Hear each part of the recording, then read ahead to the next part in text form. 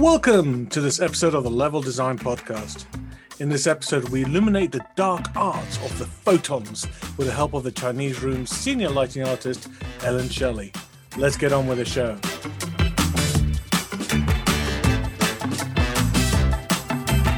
Hello, and welcome to this episode of the Level Design Podcast. I am Mark Drew, and I shall be lighting the way forward so we can delve into the dark arts of lighting in games with a wonderful Ellen Shelley, who is senior lighting artist at the Chinese Room. And this is a bit insidious because we have another member of the Chinese Room with us, which is, you might remember from some previous episodes, is Rob McLachlan. So yes, it's a bit nepotism, but well, you know. Welcome to the show, Ellen. Hi, glad to be here. And if you leave the door open, there's some more Chinese Room people coming in. We just bundle them all into various episodes. It's like when we run out of people in the game industry, we're like, yeah, whatever, we just bring people in. So we've got like 8 more Chinese Room that are like kind of coming for the next one. Excellent. So we're not going to run out of episodes. Yeah, definitely backups. So it's going to be good to have a backup. But more importantly, you're on the show. So thank you for joining us. Also joining us is the wonderful Valentina Crisostomo and Jonathan Wilson, who is a free man, a freelancer, right? Because I wanted to say that you've actually worked in the same company as Ellen, right? Yeah. I'm a spy. I'm undercover, yeah. He's a spy. I mean, nowadays, you wouldn't notice people working. Could be people working. I mean, everyone's working remotely, so you never know. You work anywhere now, right? That's how it works. You literally work anywhere. I mean, I think anywhere is meant to be location, not so much company, as in like, yeah, you can work wherever. I'm like rock star now, whatever, you know. I can work anywhere as long as it's not a gig, a cinema, a restaurant. Yeah. Right. A bar. Yeah. This will soon pass and this episode will be out and there won't be the hungry dead roaming the streets, looking for, bloodthirsty zombies, I hope, because nothing surprises me anymore. But back to the topic at hand. One of the things that has always eluded me, and I'm so glad that you've come to join us, is to start talking about, it's actually a misunderstood art, I think. It's something that people really don't take into consideration, that is a thing that makes everything look wonderful, and does light. Because if you didn't have any light, I mean, we're talking virtual light and actual light, you wouldn't see anything in the game. Well, unless it's a self-illuminating. Yeah, no, let's not get into material shades just now. I think tech artists would be really happy about it. Like no lights, no lights, complete darkness. The frame rate is amazing. Exactly. Can't see anything, but my God.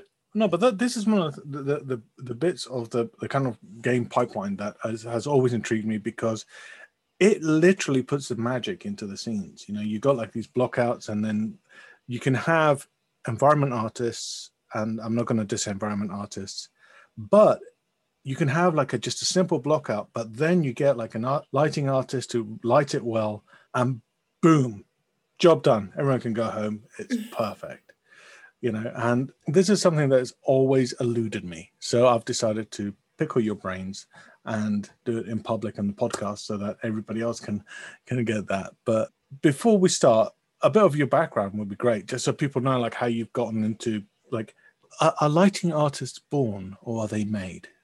How I got into the bright arts. The bright arts, yeah. Well, they all started as architects, so you all need to learn how to make buildings. Okay.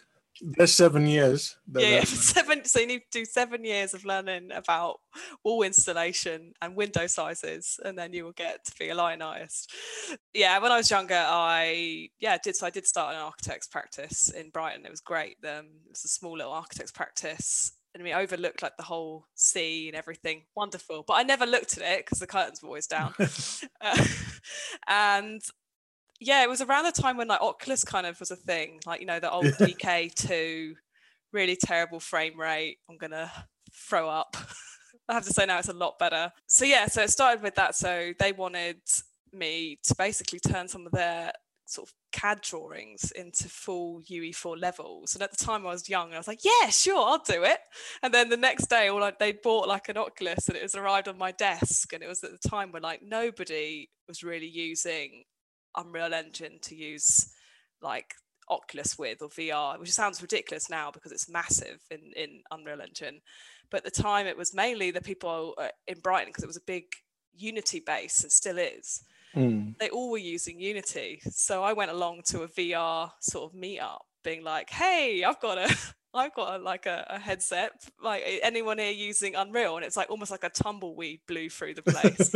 Like, so yes, then I went to the great forums known as the Unreal Engine Answer Hub, and basically ended up asking loads of questions and then answering them myself, because nobody really knew what was going on at this time. So I became one of the best, I think it was like the top answer people. That's not, wow.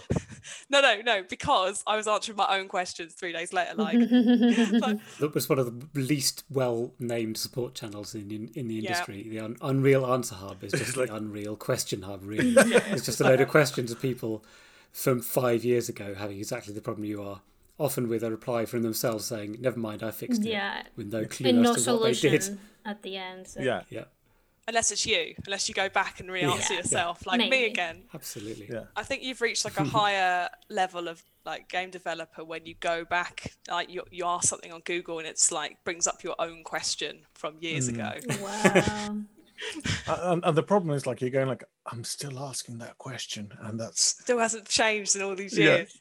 So no, yes, after the Answer Hub, basically, and the fact that I had it was actually from Develop Conference. I met yourself, Mark, at Develop Conference, and a few other devs. They actually really helped this great, what am I doing? I need to make a level in Unreal Engine and Oculus Rift like quest. And I did do it. I did manage to make an Unreal level on the go. So it felt like a train moving and, putting the tracks down at the same time. So I learned Unreal. I learned all about Oculus. I learned how finicky it was, the fact that I had a deadline and I was panicking because I could not get the thing to turn on, and I'd asked like all the questions, I'd SOS'd everybody, and it literally came down somebody being like, wiggle the wire, and I thought they were joking. I was like, what do you mean wiggle the wire? They were like, yeah, just wiggle it, it's really not made like great, it's very like, it's still in production. So like I wiggled it and then it just turned the camera on, and it was one of those things that I just sort of stared out of the window for a while, just questioning my life.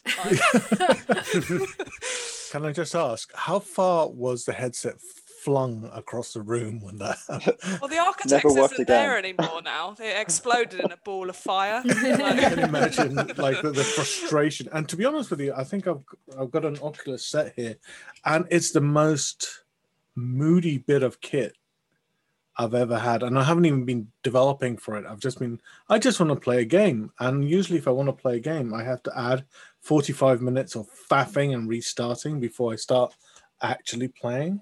It's not like, hey, just put the headset on and play. It's like, nobody, like, no, so you have to completely like log out of That's life. what the ads don't show you. The ads just show you the people already wearing the headset and playing. They don't show you like the hour before they spend.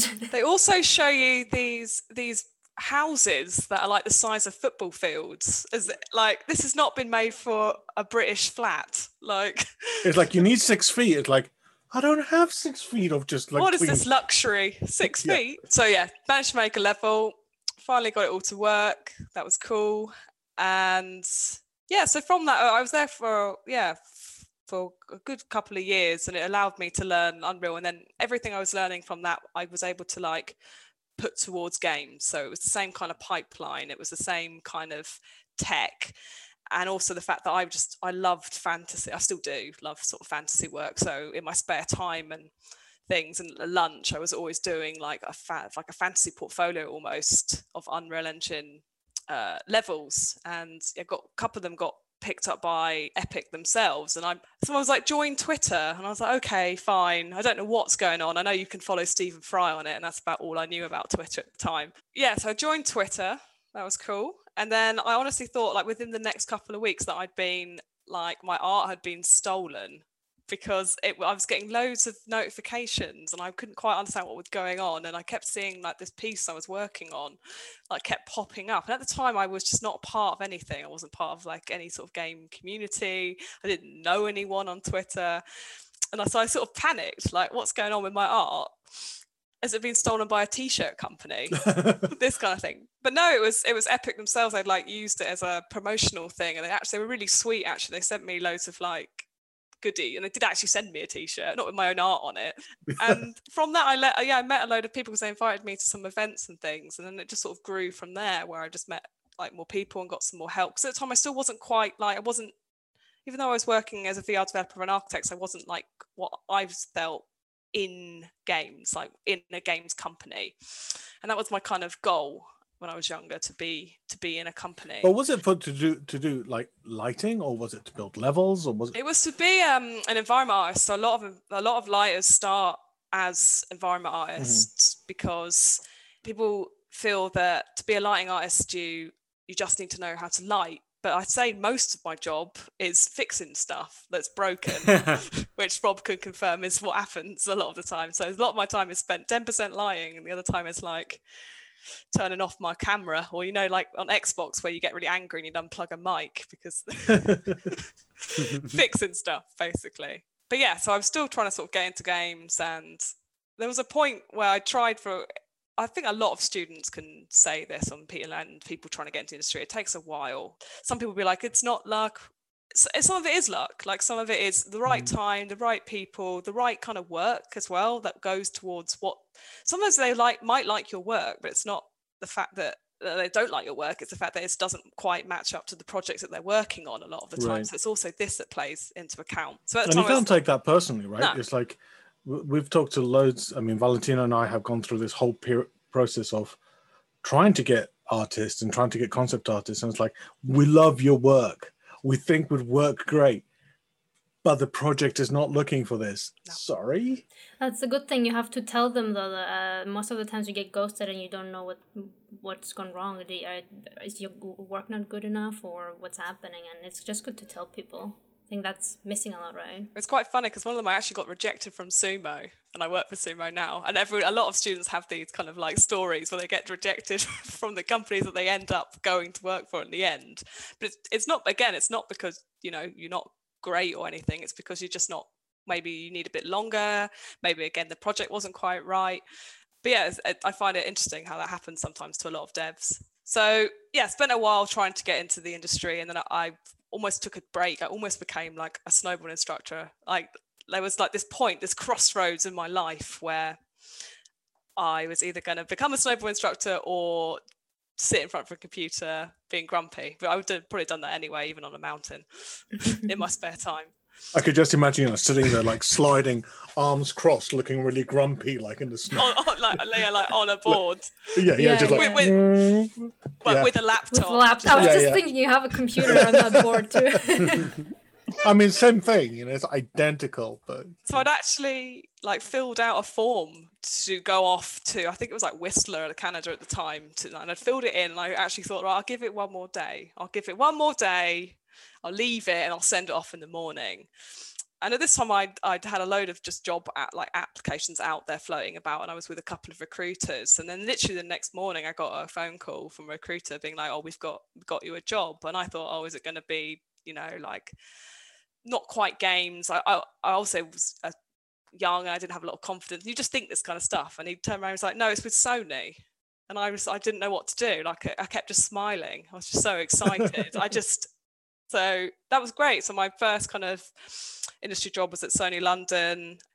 Probably the most tired I've ever been in my whole life, because I was commuting from Brighton to London on a contract, on like a Sony contract, which was fine. And it definitely wasn't something I was going to be able to do like forever. So I just sort of used it as a I did the contract, the game came out kind of thing. And it was it was Blood and Truth, this one. So this was like it's a VR one. Yeah, so this is their big VR title. Mm-hmm. And again, it was like I was talking about before, with the whole your portfolio lining up with what projects that certain companies were doing at the time. My VR development from the architects linked up with the project they were doing at Sony. What was your role there at Sony?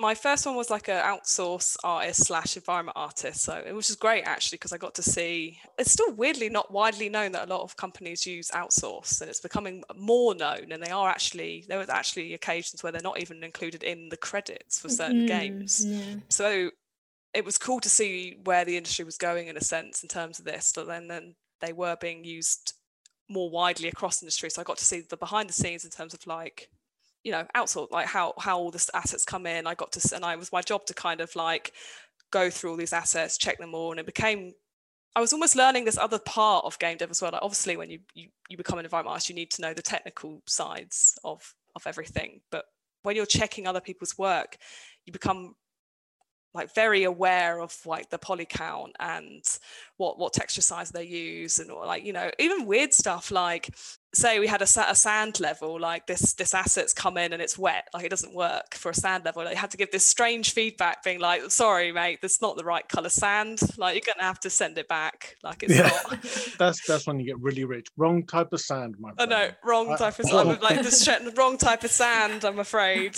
Like, but of course I got to sort of see that side, and then I was friends with the environment artists as well, so they were sort of, I got to work on an environment they were doing, and got to also work on a couple of assets they were doing. But my main thing I really loved was I loved the fact that the levels would come in, and then I only had one lighter at Sony, and he would like overnight or something, like we'd come back and it would just be these gorgeous levels. It's like the lighting artist had been here, like just sort of swooped in and just magic like dust. It just looks, I just loved it. I just loved how the game just looked so complete. Like everything came together as one, and everyone would get really excited when they like the very tired lighting artist would be like, I've done it. He's done his job. He's done his job. So I basically went over to him like that and got taught. That's how it sort of started, the kind of wanting to know more basically about how the process. I just didn't really know, other than filling in some lights in Unreal. I didn't understand the process and a big pipeline, how it works, and the fact that like there's different ways as well in engines, but the overall sort of how you do it and how you start doing it as well. So that was the kind of the gateway into me wanting to do that. Like I loved environments, but that it just sparked something. I wanted to do that. So after that so the game shipped. That was cool. And then I decided, it's going to be lighting that I want to do. Basically, I want to specialize in lighting. And so I went to go join Supermassive Games at Guildford, where I did Man of Medan. So again, it was very heavy lighting. I was a lighting artist role. That's a very specific lighting environment, right? Like you're talking about like fantasy, that's one thing, but like Man of Medan, for people who don't know, it's horror. It's horror. It's also, it's not live action, but it's kind of like really realistic lighting. It's not stylized. Well, it is very stylized because of cinematic lighting. Cinematic, thank you. It's very cinematic, thank you. So that's a challenge, right? So I had like two loves. So one of them weirdly was horror, and the other one was fantasy. So I like this kind of strange mix between like really bright fantasy like Fable, and then like really dark like horror. It was a really good place to get a grounding for lighting. Like I've still got friends to this day from that company, like lighters, and they'd all come from different backgrounds. Like I remember like speaking to two other lighters being like, oh yeah, what have you worked on? And they'd be like Lord of the Rings. And I just like, my brain would just be like, what? It's crazy. And one of them had done, so the Dark Crystal had come out around the time. Oh wow. I was like, wow, this looks awesome. And he was like, yeah, I worked on that. And I was like, this is great. Like I love this kind of stuff. And I learned a lot from these guys. So even though Sony was teaching game related lighting, in terms of engine things and the things you need to know to do with engine, they were teaching the sort of the principles of lighting. With you use like the three like spotlights in terms of on characters. You use like the fill light, the key light, the rim light, that kind of stuff. This kind of thing that I didn't know about, not coming from a film background, and as games are progressing, they are becoming more and more realistic. So the need to use this kind of same structure was coming in basically. And even now they still like characters similar to film, and a lot of our references were film based. Like we will look at film lighting. That was cool. And then we did a lot of sort of sequencer work. So I was doing as well like cutscene lighting. Again, that differs from just normal in-game lighting, because you can have a lot more lights. Like you can go a bit nuts if you want to, as long as you hit like the benchmark of what the concept is. You can go nuts. again, it's easier not to, because you say you get feedback from a director, you don't want to be like, great, which one out of these 400 lights I've placed in here is the one that's wrong? Like, you still want to try and get there in a manageable way. And the director's feedback, I'm guessing, for lighting is not very, very specific. Oh, there's this 399 light, please remove it. It's more like, hey, I think there's too much light in his face or something like that, I'm imagining. Yeah. So how do you translate the vague feedback into, I know what I'm going to do technically? Again, through having that kind of structure in, so like having the main one be the key light, having a main one be fill, so that you then are able to relay that feedback, like, that light on the side's too bright. You're like, it's the key light. Just turn that down, or the volumetrics are too high. It's a big spot that goes behind the character that's got volumetric, and that becomes a lot easier to adjust rather than hang on. It is 398, I reckon, this one. Yeah. Speaking of my favorite Jira of all time was one of the blue lights is too blue. And that was all it was, like in our game. To this day, I don't know which one it is. Well, the one that's too blue. The one that's too blue, obviously, yeah. What if the feedback is has to do with more emotional impact or the mood, and it's just like, hey, we want to make this scene more scary or stuff like that. So how do you adjust the lighting to fit that kind of even more vague direction?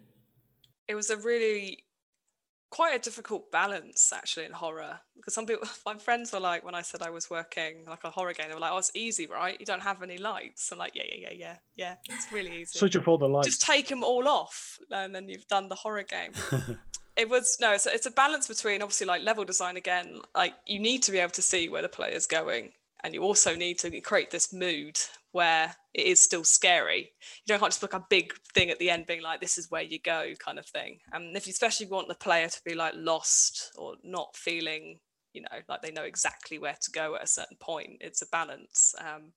But we would do things where we would use volumetrics, so to kind of just pick out silhouettes of things. We wouldn't always use like full spotlights on a wall, like picking out the whole wall. As a pedant, not a pedant, as someone that's completely does not understand any of these terms. What would Ignoramus. That's the word. Thank you. I was trying to keep it family friendly, but as an utter idiot in this subject, what do you define as a volumetric light versus, let's say, like a spotlight or a fill light or something like that? The best way I can explain this is not a test, by the way. This is just like me trying to. Hang on, let me just Google it. That's the game developer spirit. No, we've done it. That's how everyone does it. The best way I can kind of explain it is like, say you've got fog. It would be fog. It's like a cone of fog, basically, that you obviously don't have like a really intense fog like cone. So that's all you see on the screen, but you soften it out so that it almost sort of pushes the character silhouette out from the screen, or pushes a certain element in the world out from the background. That's kind of what a volumetric is. And a spot, again, it's a spotlight, so it's a bright, direct light. No, I get the spotlight. It's a thing that we use in our interviews with people in the podcast to make sure that they tell all the truth. Make sure that they're from Chinese room. yeah, exactly.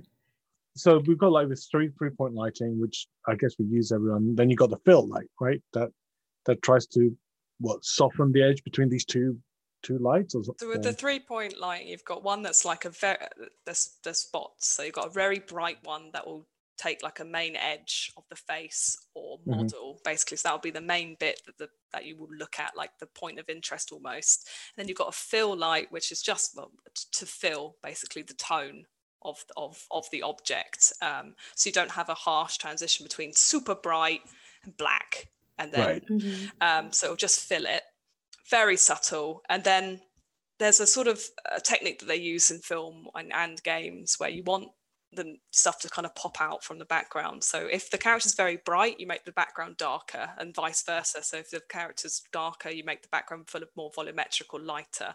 So that's the kind of last bit where you just sort of fill the background so that pops out a bit more. But then there's other ways where when I was talking about the fill light, where some films don't use a fill light at all. It'll be very harsh key light, But if you want to create like a more intense mood, and you won't have a fill light at all, and then you'll just push out the background. So it's like mostly they're in shade and they've just got a sort of harsh line on them. And then there's another technique where you can use like just which is what we did a lot in horror, where we did a lot of rim lighting, which just gets the outline of objects and characters. And that's a technique that we would use to keep it scary, but also know where you're going, basically. Right, like, because you then can show the outline of the monster or whatever it is. Yeah, the outline of the monster, or even the outline of a corridor, or the outline of like a room, or like, you know, right. to kind of give that kind of, not like I'm grabbing the player's hand being like, there's your door, but it's allowing you to be like, oh, what's over there? And you can lead them like breadcrumbs almost. And rather than having a spotlight on the door going like, look, door. Door. You can be more subtle about it. Right. This is used a lot in films, and recently I found a website that I'm slightly in love with. They're not sponsoring the podcast, but it's called shotdeck.com. Yeah, I was going to say, it's Shotdeck. It's brilliant. I love it. Yeah, and that's got like a massive database of shots from films that you can use as reference and for lighting and for composition and things like that. But big shout out to that, which made me, you reminded me by, you know, talking about like, okay, so we need to have this, and you see this in films a hell of a lot. Like if you start thinking where the light would be, but that's film. That's when you can control the camera. But I don't know if any of the games that you worked on, I guess Mafia would be at Hangar 13 would be one of them, where basically the player can go anywhere, right? So, you know, you can't go like, oh, I'm going to have this lovely three lights set up, and the player just moves away from it, and you're like, God damn it, there was perfect lighting there. How do you manage that? There's different techniques, but one of them I know is like you'll have like a light rig, which is basically that like a light will follow the character. Like you'll have it off and it will light part of the character, and when the character moves, it will dynamically light the character as well. But then that's the kind of art of lighting as well. Like you have to hide this stuff as well. And sometimes you will see it. Like, you know, that's very obvious in first-person games when you like, especially in dark rooms, when you approach the wall, everything just becomes like bright around you because it's has this sort of like fakey light that's attached to the capsule, and it walks around with it just to like illuminate the area. Yeah. And sometimes you can't hide that, so you can try hard. This stuff happens sometimes, so you have to weigh up between, can the player see 90% of the time, or is it going to be that one part where, like, you know. Then there's other things you can do too, where obviously the outside scenes are good because you can have like a big directional light, which will be, it's the sun. So it doesn't matter if you're seeing the sun, I will point to certain things, and you can create bounce light off that. And it's the same thing, like I was talking about, how you push the character out from the background. You can do that in environments too, with the silhouettes and the darkness and the bright parts of the game as well.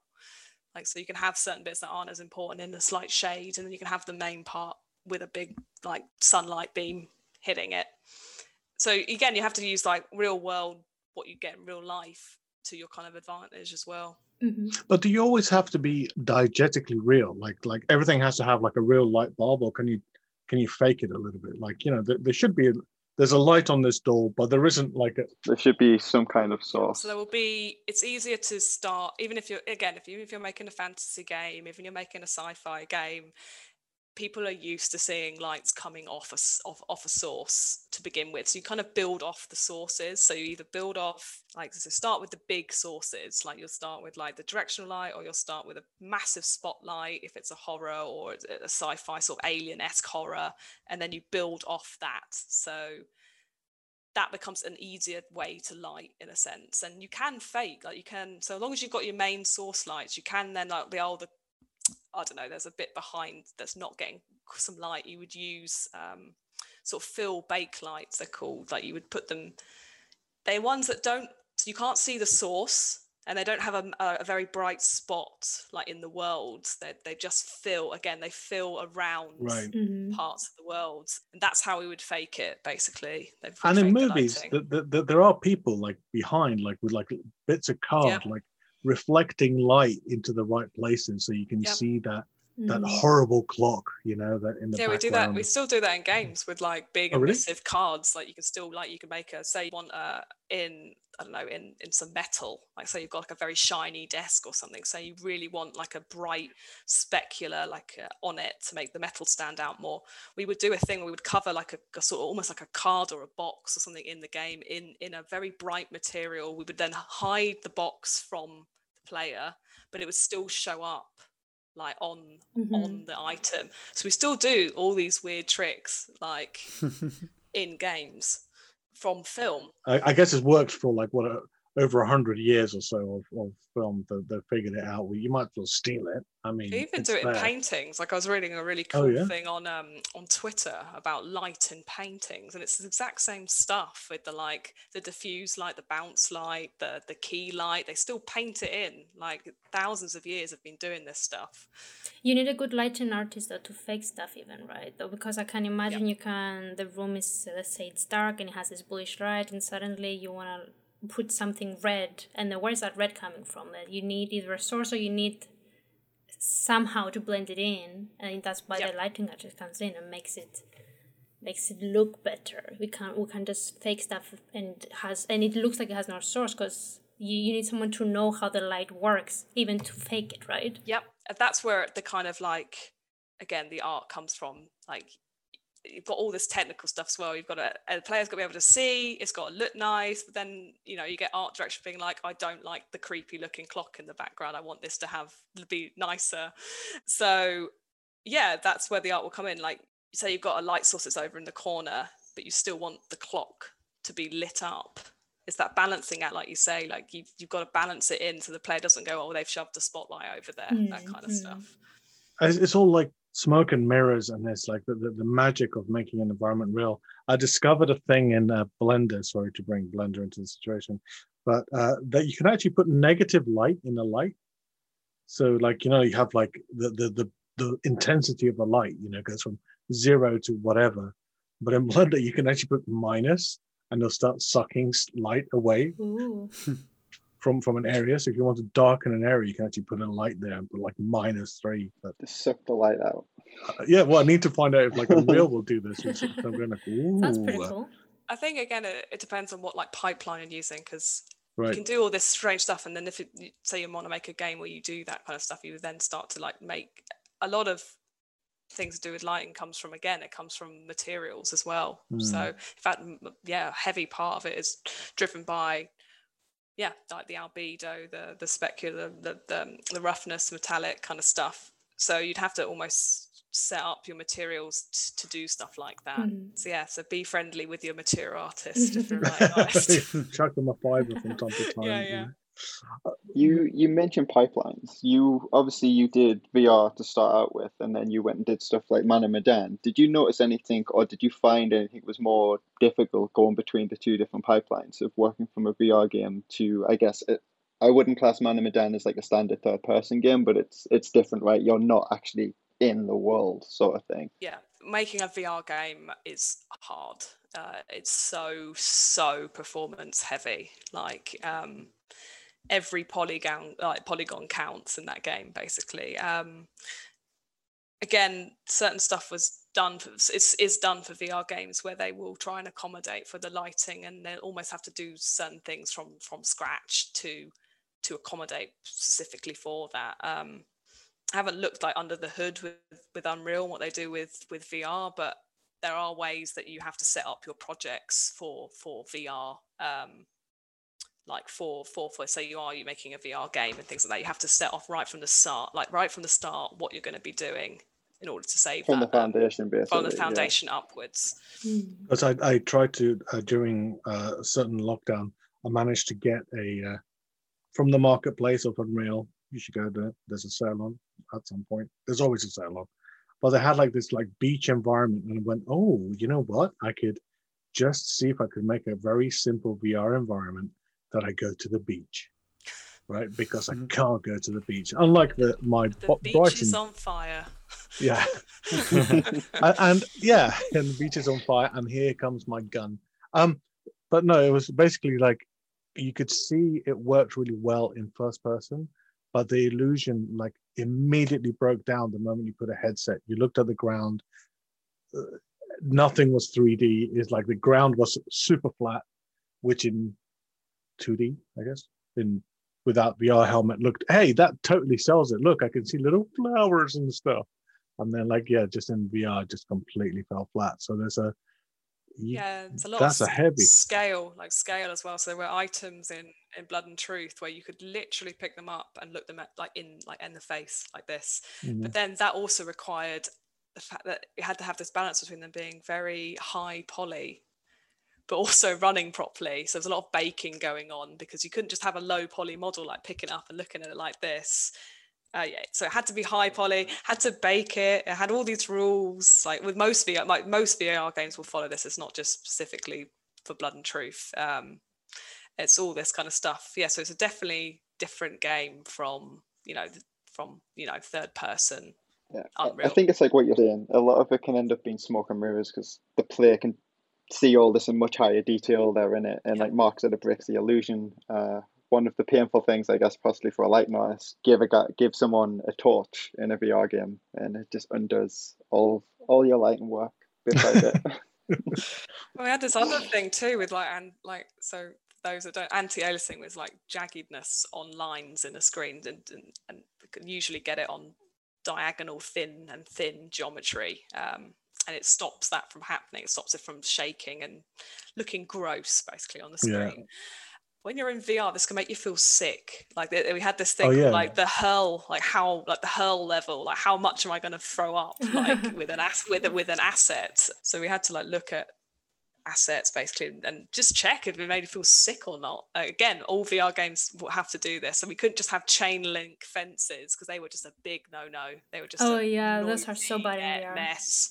So bad. Nauseating. It's like a QA testing thing, right? Like it's a QA testing phase. You have to test whether you will be sick or not of the objects, of everything. It's just like a thing in VR. They still do it even in normal, sort of general games. Like they still check stuff for this, like railings, grills, chain link fencing. And then the way to either fix it is one, take it out or make it thicker. Like those are the kind of Stone Age ways of fixing this stuff. I was actually going to ask a question about Man of Medan and how much does the lighting influence the level design of that game? Because I remember playing it and it's the layout of the game is very specific, because the camera movement is also very specific, and it shows you either a ghost disappearing from behind a door, or it shows a head, a door that you can go through. So everything is like super scripted. That's what it feels like. So when that game is being built, and whoever works on the level design, how much do they rely on the lighting artist to come in and help them build the level? Were you part of that phase? Sometimes it was a bit difficult because we had a thing where it was quite film based as well, with this kind of, like you say, like something making you jump and kind of things like that. And there was also a game part. So there was a thing where the designers and the lighting artists did clash at sometimes, not like in a sort of like a big sort of fight going on in the car park, but like there was had to be a balance between them moving cameras and then lighting having to do the final sort of pass on them. And there were times with like any development where I'd come back from like a holiday or something, and then like the cameras had all moved without knowing, and it was a bit of a battle. But again, it was a balance between lighting having to be the final say, basically, like this is where they're going. And to stop this now, like even in mocap shoots, they will go from the start being, and they will decide where the characters are going to be on screen when they do the mocap for this stuff and for the lighting. And they will even light them sometimes like where the sun is going to be, like hitting the character in the mocap, because they know that once they go into the game, the lighters are going to have to sort of replicate that or do something similar. So again, right from the start, they'll try and do this kind of stuff. Not always. Again, like stuff doesn't always go right, but that's the way you kind of mitigate for this happening. Like you work out from the start where the character's going to be, what the kind of shots are going to be like. But then there were parts where it broke into like you being able to walk around the game like in the third person and this kind of stuff. But then we still did the cameras. based on where the cameras were going to fling around the world. So yeah, everything was kind of done like down to the letter for lighting. It's kind of ironic that we come from replicating cinema in game, and I'm sorry, Man of Medan, using that as an example because it's present in my mind at the moment. But we've kind of like now gone like a bit of a 180, and now we're using Unreal to light real people, right? So Mandalorian, for example, had like massive LED screens, and that was done in an Unreal. So like, instead of having like the actor with a real light to make sure the sun's shown from the right direction, they put the whole background around them, so like all the reflections were real. I find that really exciting. Like the nerd in me absolutely loves it. Like to be able to, for those that haven't seen how they made Mandalorian, it's the fact that they, like you said, on film set, they'll have a green screen, and then some guy will be running around with a big spotlight and do all this kind of stuff, and to light the outfits, and they'll do a lot out in post, obviously, as well. Like a heavy amount will be done in post. But now for like Mandalorian, they're using Unreal to light the sets, not even the characters. Like they will use like ambient light from an Unreal Engine level. To say you wanted a big desert scene, they'll put in a desert scene in Unreal, and they will project it onto it's LED, isn't it? It's like LED, like a huge LED 80-foot screens or something like that all around. Yeah, huge screens, and then that actual light from that desert will light the stage, and it's really exciting. It's great. So you can change it on the fly. Like you can move a rock like in Unreal Engine, and they were using like proper data they had they had Mando standing on a platform, and then they had like half of his ship in one of the shots, but it was like the actual made prop that had a very shiny material on it, and it wasn't like post that was doing all that on it. It was the actual reflection, right? A real life reflection from the Unreal Engine scene. So it's brilliant. Yeah, so it's almost like they're almost both like coming together now. Like we nicked a load of stuff from film, now they're nicking a load of stuff. Because for that show, when I first started seeing that show, I was like going, you made his suit of armor super shiny. Is this like you don't like your life or something? Because of poor like effect artists afterwards, I thought they were going to have to be like redoing the HDRIs, and it's just like a nightmare. But I went, oh, okay, no, you just threw money at it. Okay, yep. Even fine. from like an actor's point of view, it must be so great to be able to see what you're actually acting to, rather than it being a green puppet. Like I think that just for immersion would be really cool. Yeah, it's like, imagine you're in a desert. And it's like, no, here, look, you can see you are in the desert. And here is Jar Jar Binks. Do you think with the this sort of cross-pollination between movies and games, do you think it ever goes too far? Do you think that games are lit too cinematically and too using kind of conventions or tropes or anything from movies? Do you think there's still room for that fantasy that you talk about? There are points where games follow a kind of sort of like theme almost. So there was the Battlefield, the blue and orange scenario, and then there was the Gears of War grey, everything was grey and brown scenario kind of thing, and it feels like almost like at the moment with games it's this ultra realism like stuff, which I love. Like I love this stuff, but I almost get really excited when a game now does something a little different, like something's, again, everything uses the same sort of setup to begin with lighting, but just maybe something else a little bit different, just maybe a different sort of post-process goes over, or some different color grading. That's exciting. I think this is why Superhot got really popular. It was like a very striking look. It was a 3D game. Actually, when you're in it, it's kind of fairly realistic. You can, I don't know if it's probably a Unity game, but it's doing a PBR workflow in there, but they've just chosen the colors to be those, colors. Yeah, but then again, I like both. Like I really get excited where the sort of ray tracing tech's going, where all that kind of stuff is, and the moodiness of film. Like now so before in like they would only have like one lighter in games. They still do only really have one lighter, but it's moving towards now like I really would love it like teams of lighters kind of thing. And because it's getting to be like that with the way tech is going and with Unreal and ray tracing and how much it's like needed now. So it's exciting where it's kind of going.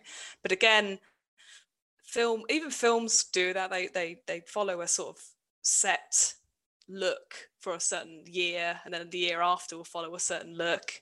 And I don't know, I can't remember for the life of me what it's called, but there's actually a word for it. Like it happens like in creative media, where even like subconsciously one project will be working on something and then another project will be working on it, and they both come out and they're both very similar. It happens a lot.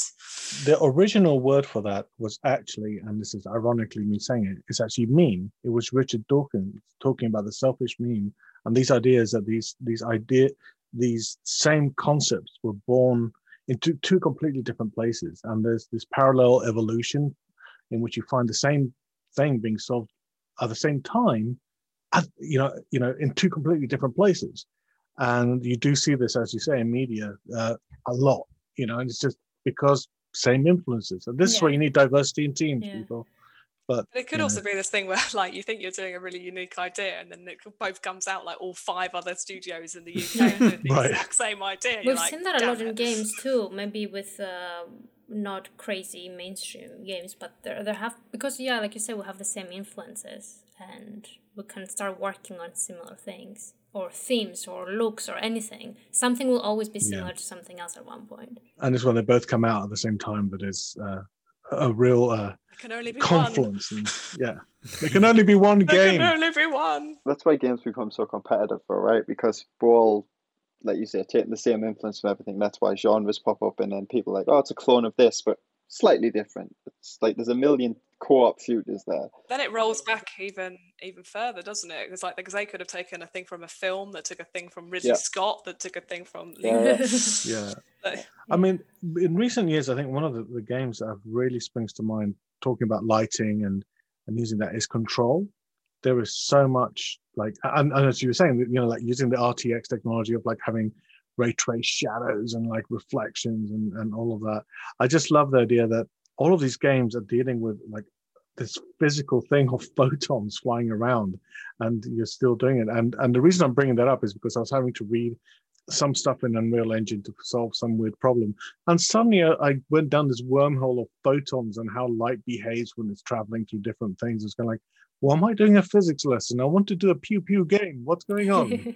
Again, it's like the real life film tech. It's like the real life lighting now. So we use we're moving towards like real world values in games. So it's not just sort of arbitrary figures anymore. Like it's actual like proper lux of a sun. It's now supporting real world physics. So not only do we get real world films, we get real world physics as well. It's exactly where my background of whacking in a skybox and clicking bake has just like, it's just gone off into the stratosphere. It's like I didn't know what EV100 is now, and I tried typing in numbers that I think will make sense, and just trash comes out.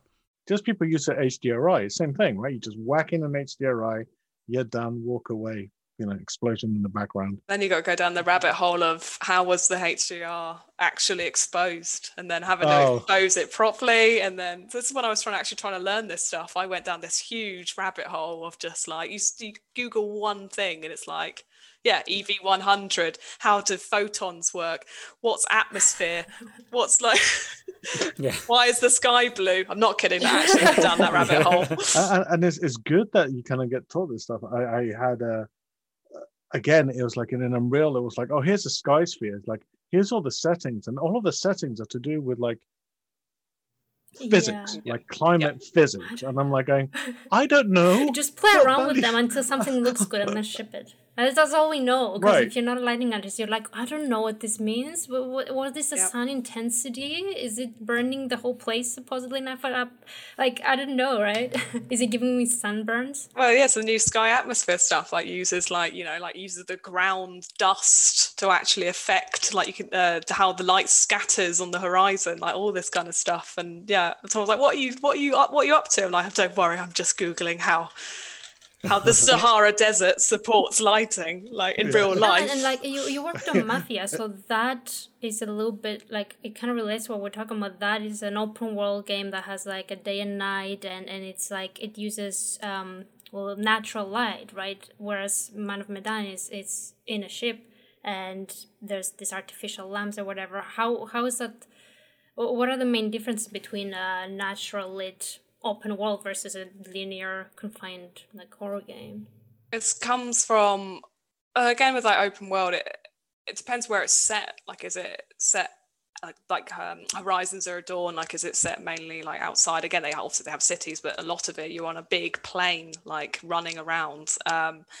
It comes down to tech, like the tech as well. Like in terms of like, will it all like, because you can't bake huge well, it's going to have a sad time. You can try. Like big like big huge levels. You're gonna go down like again, you won't not always, but you'd go down a dynamic pipeline where you wouldn't be baking anything, and a lot of your lighting would come from the sun. Like, it would come from the sun, and you would fake it like this. But even with big open world games, you still put in like, you fake the bounce, like because again, that's another big problem with games, and I'm not sure it will be in the future, but at the moment, the fact that we can't, what you get from baking is you get some nice global illumination. You get like the skies reflecting in like all of the stuff. It just looks more put together, basically, and that's why you bake. It doesn't look so flat.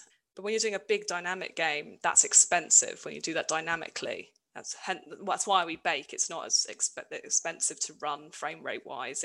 But when you have a big open world, you can't really do that. But you can't really get that nice global illumination. So there are ways of doing it. So you can do ray trace global illumination, which they do use in film, but it's at the moment in time, it's very, very expensive. So some game engines will make their own, like they'll make their own like code almost like to do this kind of stuff. And that's the biggest challenge at the moment with those big open world games. It's to try and get that kind of stuff, but cheaply. So it's not that they can't do it, it's more making a game. So you have to kind of balance it. If it's going to be like a quarter or half your budget just to like get that light in there. And then on top of that, you got AI and shooting is going to be a mess. So I'd say like right now, like here and to this down to the hour, we would fake it. A lot of it's still faked. Like, we would use point lights with no shadow, like casting no shadow. And obviously, if you had the global illumination, if you put the sun in, it would bounce that lovely, say it's like a nice golden sun. It would bounce that golden sun out to the world around it. So not just hit the world and there'd be a sort of sharp line across the world. It would then be absorbed by the material. It would dissipate everywhere in the world. But that's expensive to do dynamically. So to fake that, we would get point lights, because cast shadow is very expensive. So we'd turn that off and we'd almost like put it along the sunlight, like put it along the directional light, just faking where you'd think it would look. So it's a bit of like, you'd have to get a load of refs up and see how it would work in real life, kind of thing. And you said dynamically, that means someone had to code it. Is that something you're also responsible for? So that's where I won't do that kind of stuff. I will know roughly how it works, somewhere I have to draw the line. I have to sleep at night. Like, that's to be a point where I'd stop. So there's a lot of faking again going on with those type of games. And can you influence, I guess, if you say you want to use the technique of having like all the point lights in a line or whatever? I don't know how to you create that fakeness. Is that something you can come up with, a technique to create lighting, and then you go talk to the coders and like, I would need this support? Or is that mainly already there and you just use the existing tools? So if we're talking about just Unreal Engine at the moment, that is how I would kind of do it to begin with. Again, because the tech is developing, and again, but until there are new versions of Unreal and before things do get to that point, you have to you do have to fake it still. Like, we're almost waiting for the next generation of stuff almost, so that we can use what they use in film with the ray tracing, and we can use a game with it. Because even now when you use ray tracing, you have to do so much behind the scenes to even make that have a nice frame rate. There's a reason why Control's set in a big brutalist level. It's all one and material. And it still didn't run on PS4. Yep, and properly. It's still hard to run. Like, so it's like, yes, you can get coders to do certain things, but it's still a bit of a waiting game of an overall generation of stuff, basically. So until then, you still have to use old techniques to try to supplement the new tech, basically. What references would you give? Like, I'm going to say as junior lighting artist rather than like an idiot like myself, but or maybe an idiot like myself, like good references for them to say like, hey, check out like the lighting in this game, or like check out the lighting in this movie. Or I mean, obviously, I think as wide variety, but what are your go-to check this out kind of references, and why? If we're going from like juniors wanting to move into lighting, I would say yes, games are great for lighting, but a lot of games take influence from film. So I would say, before you go looking at games, look at films, look at the old like LA Noire stuff, look at the old like the big huge landscapes, vistas of even like westerns, like this kind of stuff, all of this kind of stuff. Get a wide range of media and look at it. Don't just look at like a certain set thing. Even if you don't really like these films, just look at how they've kind of done them, kind of thing. And again, not that we sponsor Shop Deck, but you can literally type in desert into Shop Deck and it will come up with hundreds of shots that very famous films have used to light certain scenes, basically.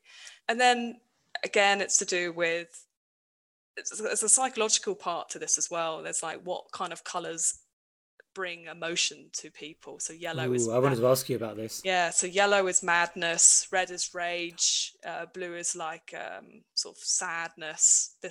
Not always, but they are used heavily throughout film, or subtly, that kind of thing. And even other things like, I think it was like Schindler's List, where the only color in the whole film is a girl in a red coat, basically. They use these techniques throughout film to make human beings feel things. So that, there's a psychology behind it as well, kind of thing. Does photography help with learning about light? Yes, definitely. I love photography. That's something I do still as just a hobby. Even with like my phone, I love going out and just taking shots, annoying all my friends, basically, because I run off somewhere. Like, where's she gone? Like, I do that not with light, but when I walk over something and I see like something broken down, or like moss coming out of the wall, I'm like, oh, look at the nice texture. Oh, take a picture. I won't do anything with it. I just like it because it's just, it's so cool. I don't know. Yeah, the real world. So weird. Yeah, cut to 10 years later when you're like, look at my reference. Finally, the reference of that broken moss. I have to I just have like a folder of like, it's called various. So it has like things that I've taken pictures of that make no sense, like of the wall, of the ground, just something I found, some piece of junk that makes no sense. Just, ooh, look, reference for games. No, I love it. That does bring me back to like the real world referencing. There's nothing better than, looking at things. Like, I wanted a bit of a break from the computer the other day, so I went for a walk down the seafront, and I just couldn't turn my head off. I kept looking at the sea, and then like this low-lying fog that was kind of mist was going over the sea. I'm like, I can't. Like, I just want a break from this stuff. I'm sorry, you beautiful real-life lighting. Yeah, can you just stop being subtle and lovely? Oh, look at this nice reflection of the sea. And you can't keep seeing stuff like that. You can't turn your brain off at one. Like, it's just... I remember seeing some story about a dad who found his child crying, and she was quite young. She was at school, and he asked her why she was crying, and she said because she just learned to read, and now she had to read everything. Yeah. Well, now, as soon as you can read, you just can't stop. You have to read everything that's put in front of you. Yeah. Oh, she was really tired. It's like that. She was the lighting artist. She's like, I've got to look at everything. Can't stop looking at light. Can't look at everything. No, I've done it. B&Q just gives me PTSD. The lighting section. I can't look at them. Just get rid of them. I know all their lumens. Oh no. But okay. So like, simplify. So like, rather than trying to get into the industry, it's like if people are trying to start doing a bit of lighting, what would be like? Do this or try not to do this in a big, like, if I said over a pint, which I wish we could record this over a pint, saying like, all right, what should I do and what should I look out for not to do in general lighting in games. So there's this big thing even with like just sort of even drawing or concept art where like people go, oh no, I did this without a ref. No ref. It's like, no, use a ref. It will help you so much, basically, in terms of being a better lighter, being a better drawer, being anything.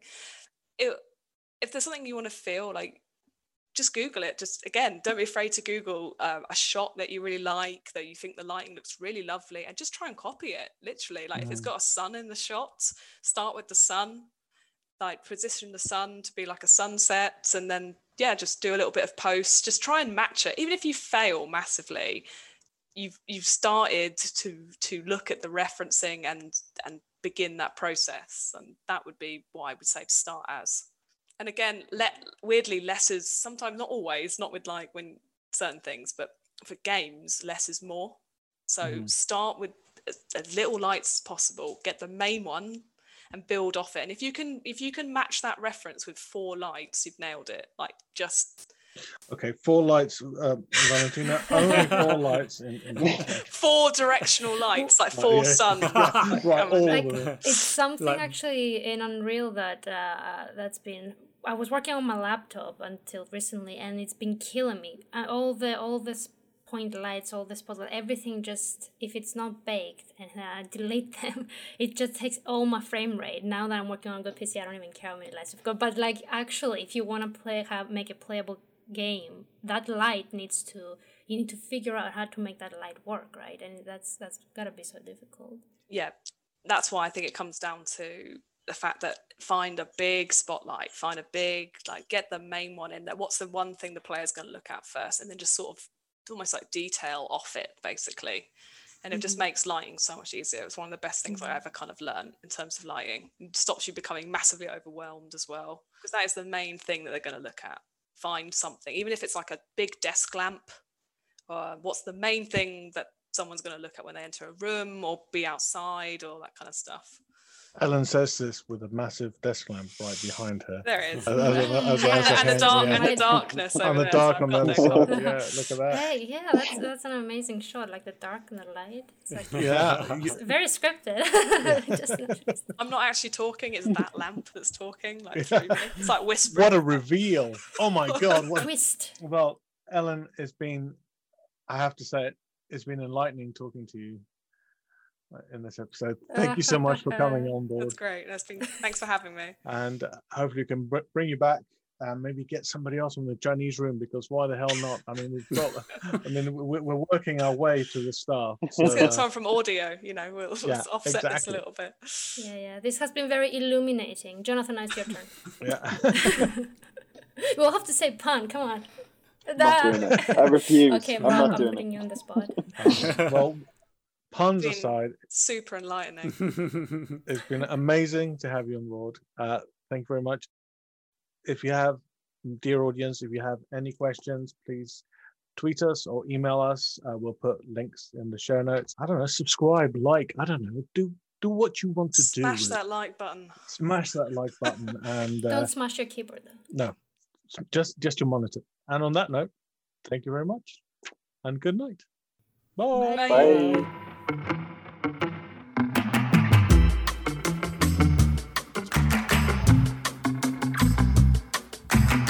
The Level Design Podcast has been a Command Studio production. Our editor is Matthew Lever, and this episode has been produced by Bridie Rose.